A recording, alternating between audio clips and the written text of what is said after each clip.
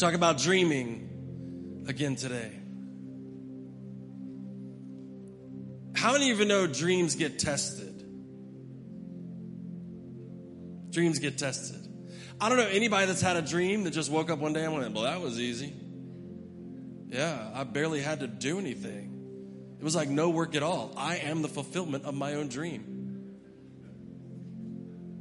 If you think that, we're opening up a counseling wing in the fall. For the rest of us, we are not the fulfillment of our own dream, and it requires work, and it's difficult at times. Amen. Even a God-given dream is going to get tested, and I want to talk to you about that this morning, and make sure we have the right mindset when it comes to the testing of our dreams. It's important to know what you believe. Amen. Because life will challenge what you think you believe until you know what you believe. And having centered yourself on this is the truth in my life. This is not just the truth in my life. This is truth. And it works in my life through God's will working itself out in my life. That centers us. That gives us stability to live. Amen. We're going to talk about that today. We're going to read James chapter 1. Just a few verses here from James.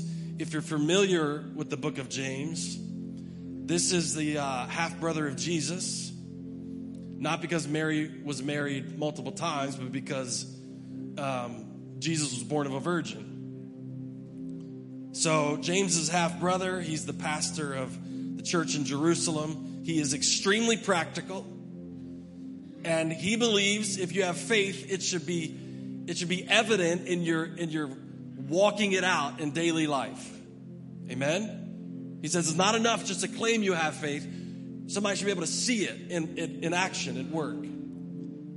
So James is writing this letter to the church in Jerusalem, specifically probably to Jewish believers who had actually probably left Jerusalem after the stoning of a man named Stephen. He was martyred in front of a crowd. And after that, the church dispersed there in Jerusalem. So James is writing them a letter, trying to encourage them, trying to say, hey, faith is this thing that we live out every day. So we're going to read a couple of these first verses from James chapter 1. Why don't you stand to your feet? We do this in honor of God's word. We're going to start in James chapter 1, verse 2. Say amen if you're ready. Amen. Berkeley Springs, say amen. Count it all joy, my brothers, when you meet trials of various kinds. Can we just stop there?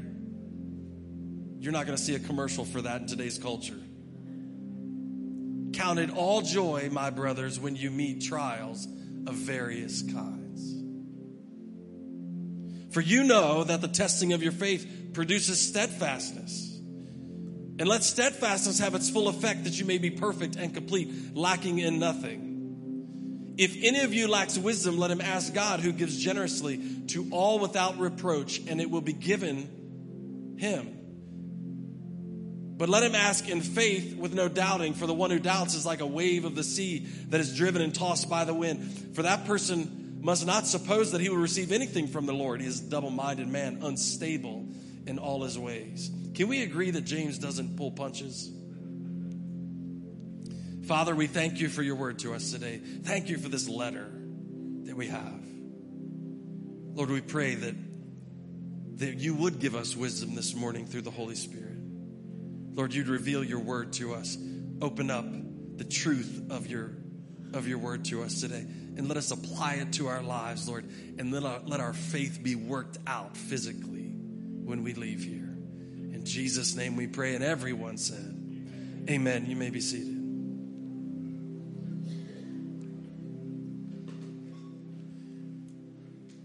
I told you before, James is very practical and a lot of times very blunt. You just heard him say, it's like somebody, like if you ask God in a doubting fashion, if you doubt before you even ask. Anybody ever ask somebody like that? I know you're not going to give it to me, but I'm going to ask anyway. Just save your breath.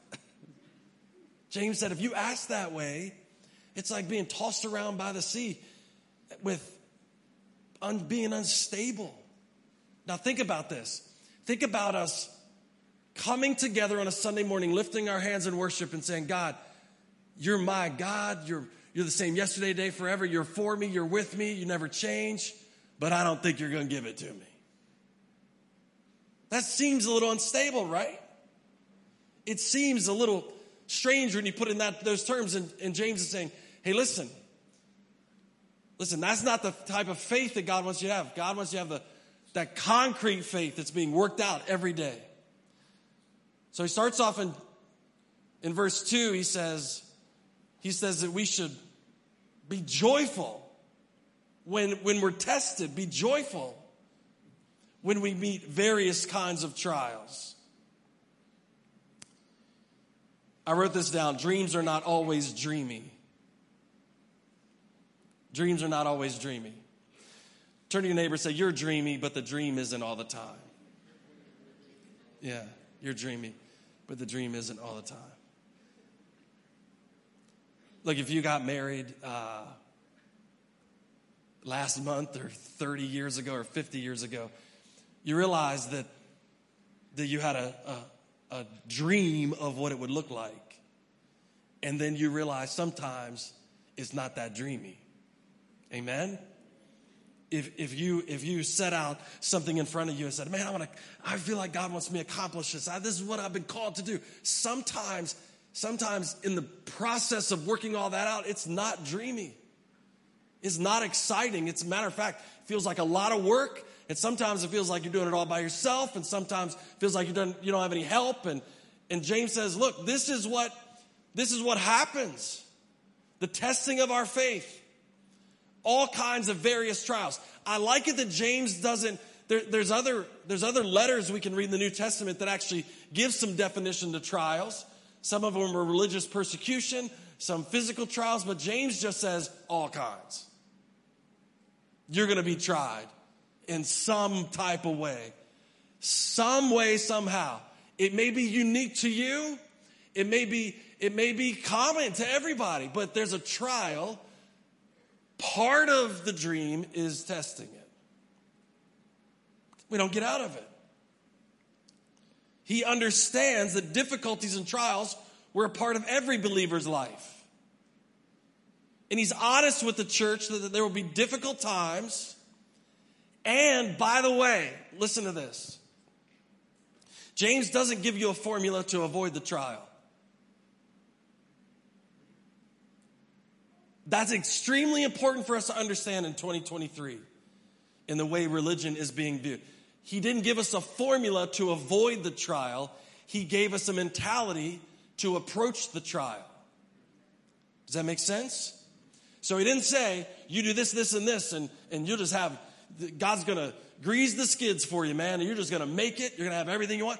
That's not what he said. He said, this is the mentality you have to have when the faith is being tested, when the dream isn't dreamy. This is the way you have to think. So he's not saying, here's a formula to escape it. He's saying, here's a mentality to deal with it. And that is extremely important because as Christians, we often get sidetracked and we say things like, I can't believe God is doing this to me. I can't believe he let this happen. This was a dream he gave me and I can't believe it. So he said, there will be difficult times and it's unavoidable. Boy, aren't we encouraging it 9:33 in the morning? It's unavoidable, but it's also beneficial. Look at your neighbor and say, this is going to work out good for you. Tell him. It's going to end up working out good for you. He says various kinds. Trials comes in all shapes and sizes, from persecution to sickness, to family issues, to marriage problems, you name it. It's a trial that's happening. The trial, testing your faith, testing what God has put in you, testing the dream. Here's something else. It's also wise to understand that trials can be caused by other people. Don't look around right now. It's not a good time to look around. It's not a good time to even glance sideways. It wouldn't be beneficial. James isn't trying to figure out who to blame for the trial. He's trying to give you a mentality to deal with it. Trials can be caused by other people, but they can also be caused by you. A little self-responsibility time. Here's something that I learned a while ago. You know when a trial comes along, your sin can complicate the trial, even if you didn't start it. I remember growing up, me and my brother fought all the time. And my dad used to say, it takes two to tango. Well, we weren't from a dancing family. We went to church, so I don't know what all that meant. But he would say, it takes two. And when I realized, whether I started it or my brother started it, the sin in both of our lives said, we're going to finish it. You know where I'm going with this, right? So what happens is, James is giving us a mentality to use, because he says, when you start going through a trial, what you have to do, he says, first of all, have a joyous, this isn't over, this isn't the end. God has not broken his promises to us. We are still saved. We are still inheriting eternal life. There is still a hope and a joy in front of us. Come on, amen? It's called a trial. It's not called a sentence. So a trial, he's saying, let's have the right mentality going into it. So the right mentality going into it is, Lord, okay, this is a temporary trial thing. Even if it's to the end of my life, it's temporary. Amen? Because there's no indication that I'll have any trials in eternity. Amen? So he's saying this is a temporary trial. Here's the mentality I need you to have going into it and going through it. I need you to understand that there are some benefits to it. But what I also have to understand, conversely, is that the sin in my life could complicate it even more. So everything I get myself into, or even if somebody does something to me, the sin in my life could exacerbate what has been done to me. You realize that, right? Victim mentality is not a gift from God. I can complicate what's happened to me by living as a victim. I can complicate what's happened to me by trying to enact vengeance. I can complicate what's happened to me by not forgiving. I can make it worse than it needs to be. Can we agree with that? All right. Don't go out of here and say, Pastor Chris said it was all my fault. Pastor Chris said everything that happens in my life is my fault. I didn't say that, but I did say you have the ability to complicate it. So if we go back to what James says, he says, count it all joy. Okay, Lord, I'm going through this difficulty, and I'm going to have the right mentality about it. I'm going to trust you. I'm going to put my hope and faith in you, and I'm not going to do what naturally may come to me.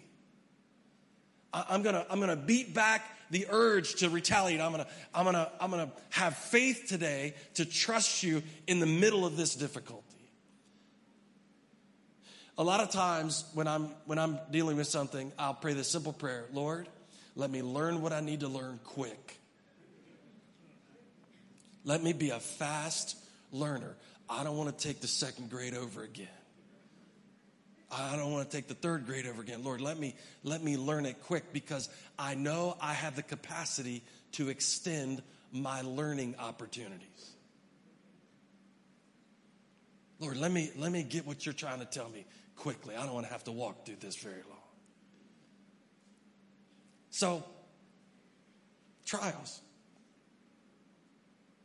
Well, we find out that suffering is the way of Christ and the believer.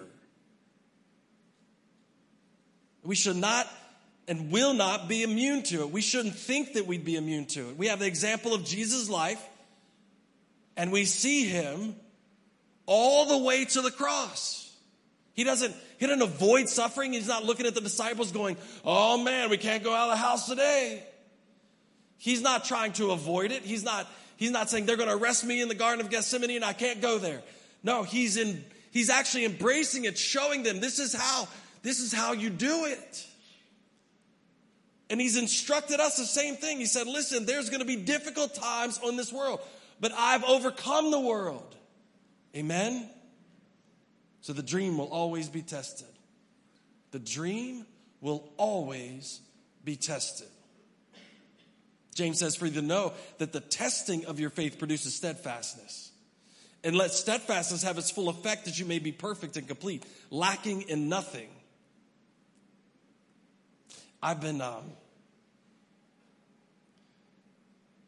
many of you like tests?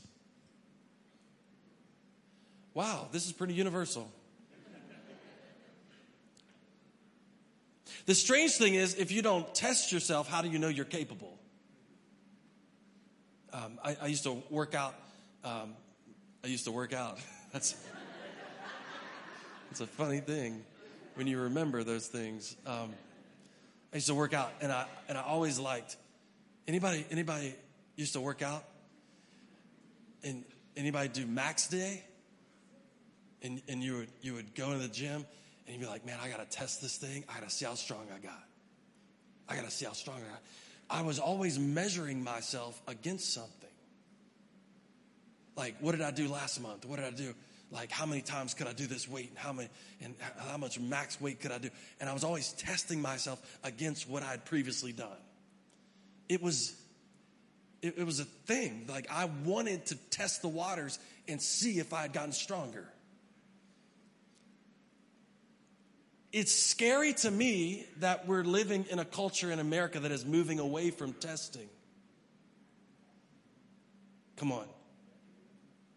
We're moving away from the whole idea of figuring out if we're good at what we claim to be. We're moving away from the idea of setting. I remember, you remember taking the test. In school, you remember taking the test. You remember the Scantron? The stupid little bubbles? Just the bubbles made me nervous. You know what I'm saying? Like, fill in the circle dark with a number 2 pencil and don't go out of the line. And I'm like, the answer's right, but I went out of the line, so it's going to be wrong. I don't know what they're going to do with me.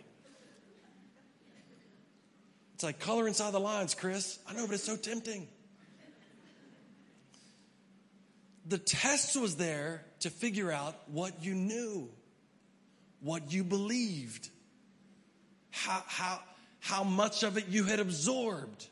The test was there to reveal what was there. So isn't it a little bit naive of us to think that God would put something in us and then not test it? That there would be faith that was untested. How would we even describe it as faith? How would we even describe it as this is a dream I'm willing to do anything for if we're not tested in it? How do we know what we believe unless that's put to the test? So all of a sudden we find ourselves in circumstances where we have to decide, do I believe that or do I not believe that? There's no God-given dream that we simply just stroll through without a measure of difficulty. And actually, James believes the opposite. James believes difficulty, perceived with the right mindset, produces completeness in our lives. I would venture to say that without testing, we're not complete. Amen?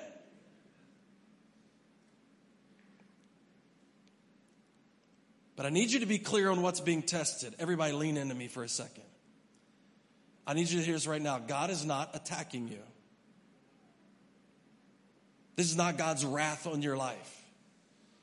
This is not God saying, I'm not pleased with you. Don't our minds go there really quickly? God, what did I do? Why would you do this to me? How could you? No, James isn't saying that. James isn't saying that he's attacking us. James is saying every believer walks through this test. The theme of James is that true faith will be a visible faith that produces good works. So how does it become a visible faith? By testing it. You can tell your teacher till you run out of breath, I read the book. But the only way they're going to know you read the book is to ask you questions about the book. Now, I remember saying those teachers were mean. We get a test every week. I don't understand. They must hate me. They don't like me. Anybody else? Yeah, and so we superimposed just because they were trying to figure out what we know with them being against us. And if we're not careful, we carry that on as adults. When the test, when the trial of our faith, when the test of the dream, when the difficulty comes, we go, God, how dare you? And God's like, what? You said you knew it. You said you knew the material. So the test came along to make sure we knew the material. Amen? What good is it to be able to quote scripture if we can't practically live it out? Oh, we got to forgive each other, but don't you do anything bad to me. Well, I'll forget that scripture real quick. So the issue is, God is not against us when we go through difficult times. Look at your neighbor and say, he's actually for us. Tell him, God is for you. God is for you. And actually walking through this will make you a more complete follower of Christ. It's testing what you know. So listen to me real quick. We're setting ourselves up for failure when we believe faith equals easy. Did you hear that? We're setting ourselves up for failure when we think faith equals easy. If you just had enough faith, this would get better. If you just have enough faith, the whole thing will change overnight. If you just have enough faith, you'll never have to walk through anything difficult. If you just had enough faith, no, that's not what the Bible says. The Bible says through this trial, it'll prove that you have faith. So faith does not equal easy. Jesus' example to everyone showed that obedience was how you fleshed out faith. He did exactly what the Father told him to do. Never deviated from it. So how do we know you have faith? In the most difficult times in your life, what do? The Garden of Gethsemane, what does he say? Lord, is there any way that this cup, is there any other way we could do this? And then he said, but not my will, yours be done. Jesus wasn't saying, oh man, the Father must hate me. He must hate my guts, making me do something like this. No, he said, he loves so much, he sent me. So could it be that God wants us to be complete, our faith? He wants to complete the dream he put in us. And part of completing the dream he put in us is to test it in the middle. Is to test it in the middle. And so what happens is we've had a distorted version of faith. And here's how the modern version of faith is measured. The modern version of faith is measured by what you have. By what you have. How much, God's, how many times have you heard this? Walk in somebody's house. I'm glad you got a nice house. I want you to have a nice house. But this is what we say. Got a nice house. And we say, oh, God bless me. God bless me with a nice house. You know, I know some devils that own nice houses. Don't look around. I know some devils that own nice houses. Can somebody say amen? I know devils that own nice cars. I know devils that have good jobs. I know devils that can make more money than you can ever imagine. But the church gets sucked into it. We say that all the time. Oh, man, God's blessing you. But you know what we never do? We never look at somebody walking through a trial and go, God's blessing you. We never look at somebody with financial difficulty and say, God's blessing you. We never look at somebody walking through a tough time in a marriage and going, God's blessing you. Wouldn't that be a fun conversation? God gave you that husband. He's blessing you. Woo. Because we measure faith by what you have. The Bible measures faith by what you've been through. It's a totally different measurement. Because wealth and material things evaporate like the morning dew. But what you've been through doesn't. And when you trust God enough to walk through some things, then your faith, then the dream is real. It's not fleeting with the economy. It's real. So we have to be a people that measure faith by what we walk in and walk through. Man, that's a sign of faith. And I bet you know people, I know the poorest people on the planet with more faith. Because it's not measured by what they have. It's measured by what they've been through, what they're going through, what they will walk through. We got to learn how to measure it differently. What's the indicator of faith in your life? James is telling us it's not always going to be dreamy, and it will be tested. It will be tested. Because testing the dream, testing your faith, produces something called steadfastness. Steadfastness. That's a very important word. Do you know that?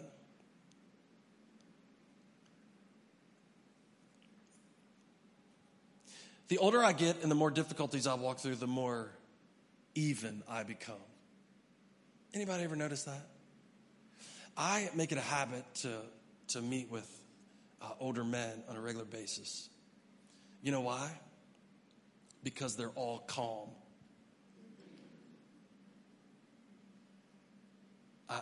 They're all calm. Like I could tell them something falling apart in my life and they'll go, it'll be all right. And I'll be like, oh man, I don't know if I'll make it. This is difficult. I don't know what to do. I'm like, Chris, it'll be fine. And I'm like, how are you so calm? I'm like, they've been through everything that I could think about going through. And guess what? They made it. And they're looking back at me going, hey, it's a little test of your faith here.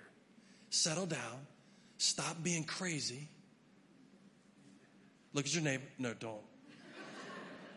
Stop worrying. Stop being anxious about it. Stop. Chris, this is a test of what you know. This is a test of what you believe. This is a test about how you'll respond. This is a test about everything that you preach. This is a test. This is a test. It's like it coming on the radio and you hear the noise. This is a test. Everybody's like, the radio? What are you doing? They don't have that on Spotify.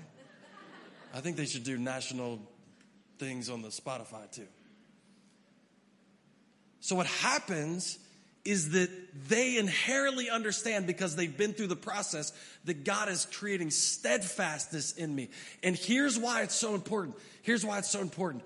Because it makes you even. It means you can handle circumstances with the right mindset. It means you don't get off track is easy. It means your emotions are in check. It means all these steadfast. It means I'm grounded. It means, you ever been on the beach and the waves start hitting you? And if you position yourself right, you turn yourself a little bit sideways, get your feet good, you can withstand a lot of the waves. Why? Because you position yourself. Now, if it's your first time out on the beach and you run like this, head first, you're getting knocked out. But if you have a little bit of experience in the surf, you can position yourself in a way that you're not taking all the brunt, that you're stabilized, that you're ready, you're anticipating, you can handle it, you're not nervous, you're pretty good until you step on a little crab and then you just freak out. But no, you're good. God's trying to teach you through a trial how to get your feet planted. How to get your feet planted. Because James talks about that. In verse 5, if any of you lacks wisdom, let him ask God, who gives generously to all without reproach, and it will be given him. But let him ask in faith with no doubting. For the one who doubts is like a wave of the sea that is driven and tossed by the wind. Unstable. Unstable. Can I tell you something this morning? What the world needs is a stable church. Where they walk into it and everybody's like, we've seen this wave before. Don't worry, God's got you. We've walked through this thing before. Don't worry. He's going to be with you every step of the way. Oh, we've seen this trial. We've seen this attack. We've witnessed all this stuff. We walked through it, and we can walk right along beside you, hold your hand. Come on, you remember? I remember my kids when they were little. I'd take them out in the ocean, and I'd just toss them in the biggest wave. No. You don't do that with your kids, right?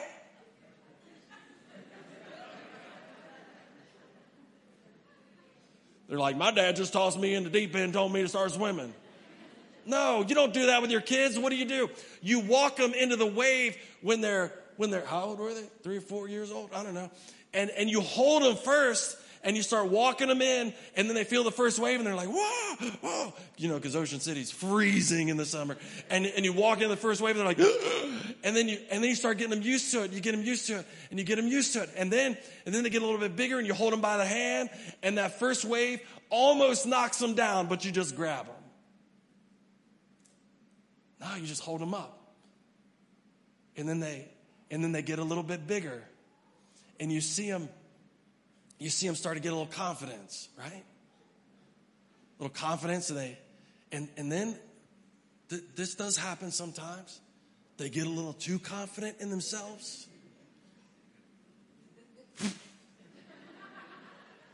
And then they come up crying, and they're blowing seawater out of their nose, and their bathing suits around their knees. And you're like, come on, buddy, it's fine. You're going to make it. Come on. And they come running up the beach, and you shake the water out of them, and then you take them right back in. And then one day they're taller than you going, hey, Dad, look how this works.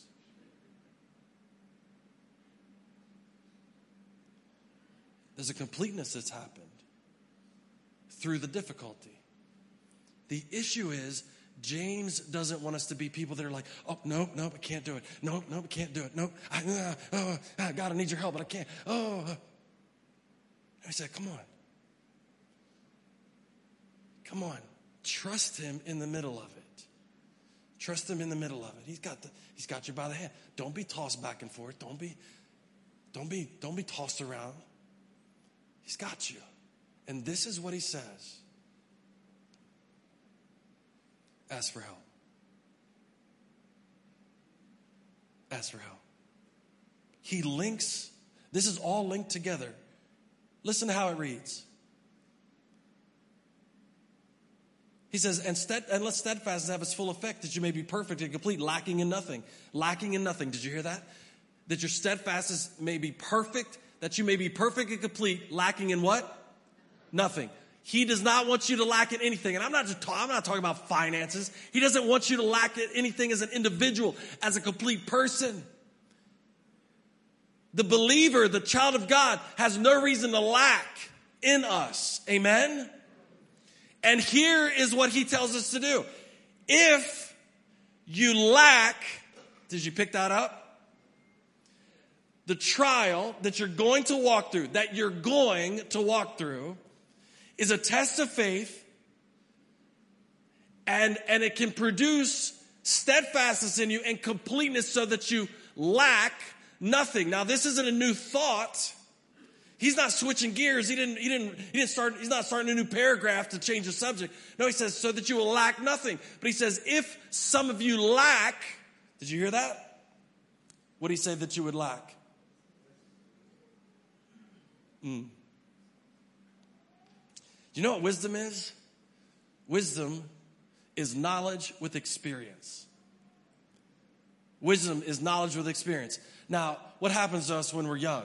We got some knowledge, and everybody says, that's cute, kid. I'm glad you read the book. But what happens, we get wisdom when we test that knowledge with the experience. So he's not telling us that he's going to give us some trivial thing. He's saying, I'm going to give you the complete version. I'm going to give you wisdom now. I'm going to give you wisdom. So he says, if any of you lack wisdom, ask in faith and it'll be given to you. How do we get wisdom? We have knowledge that comes from the Word of God, and then that knowledge is tested out through our experience. Because James tells us faith without works is not faith at all. So what he's saying is faith without you living it out in an experiential matter, faith without actually applying it to your life is not faith. It's just talk. So you could say, well, I have faith. And you could say, I have faith. But how do we know it? Because of what we do proves how much faith we have. Amen? Remember, go back to what we talked about. It's not how much you have, but it's how much you've been through. So the testing of our faith, the testing of the dream God put in, it's walking it out in real life. So James says, if any of you lack wisdom, ask, and he'll give it to you. See what this is starting to look like? A circle. It's starting to look like a circle. Okay? How many of you have ever prayed for wisdom? Can I ask you this? How many of you have ever prayed for wisdom? How many of you ever prayed for patience? Anybody? You know what happens? It's crazy. It is really crazy. When you pray for patience, God gives you like 747 million opportunities to be patient. Yeah. Lord, I just want to be a patient person. How'd I get 4 kids? You asked for patience, Chris? I don't have 4 kids. We got 3 kids. I was talking about somebody else. You asked for patience, Chris? I'll just give it to you. All at the same time. How do you get wisdom? Because we've equated wisdom with knowledge, and we just want God to fill our heads with things. We get wisdom the same way we get patience. God gives us opportunities to gain wisdom by experience coupled with the knowledge we have of him. So James is saying this. Do you realize this looks like a circle? We start out in verse 2, count it all joy when you face various trials because the testing of your faith produces this steadfastness and completeness in your life. And then he goes down, he says, if you figure out that you lack wisdom, you should ask, and with faith, ask with faith, not doubting, because if you doubt, you'll ruin the whole cycle. Because as long as we have faith, the thing keeps working. Lord, I feel like I need more wisdom. I'm not making good decisions here. I feel like I need more wisdom. I don't understand. Okay, Chris, go back to my word. Read what it says, and then I'm going to give you a chance to apply it by faith. So what happens? I go, God, I need wisdom. You put a dream in my heart, and I'm going to see it all the way to the end, to fruition. And I believe you want the same for me. That he who began a good work in me is faithful to complete it to the end. I believe you want the same thing in me. So what happens is, I ask for wisdom, and he goes, okay, I'm going to give it to you. How does it happen? In a test of my faith. Nobody's going to pray for wisdom or patience anymore. Everybody's like, well, I don't want none of that. This is how it works. So he's saying, count it all joy when you get in the cycle. Because you know your faith is being strengthened. You understand inherently that, look, God is completing me. Now he's causing what I know about him to be fleshed out in reality. And he's given me the opportunity to do it. So now I look at every trial totally different. We can look at trials now and we can go, hey, you know what? This is not about God punishing me. This is about wisdom I need. This is about completeness in my life. And now I can be joyful that God cares enough about me to instill this in me. Amen? I would like to think that all of my kids are thankful that I let them go into the ocean at a young age. And we weren't standing off by, you know that ocean's dangerous. There's sharks and jellyfish, which are all true. Yeah. But I'm not offering my kid up for shark bait. I'm teaching them how to swim in the ocean. 2 different mindsets. God's saying, I'm not turning you over to the devil. I'm completing your faith. I'm giving you wisdom that you couldn't have gotten in any other way. I'm teaching you in this cycle. So here's what happens. It is very important how we approach these things. I'm going to wrap it up with this. The band can come up. Maybe you're in a trial right now. Maybe yours is tomorrow.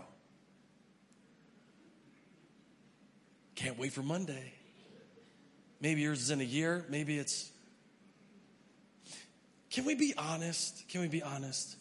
How many of us have really ever went 10 years without a trial? If you have, you're a unicorn. And there's fairy dust flying off of you everywhere you... No, it doesn't happen, does it? What we understand about ourselves is we live in cycles, don't we? It's the reality of life. I can talk to any of you, and you be able to tell me something in your life right now. Man, my job is really difficult. And there's some things about it that I'm not sure are going to work out. And I can feel the tension in the conversation. Maybe some of you are sitting here and saying, my marriage. And maybe some of you are sitting here, man, it's school, and I got this issue. And every season of life has something.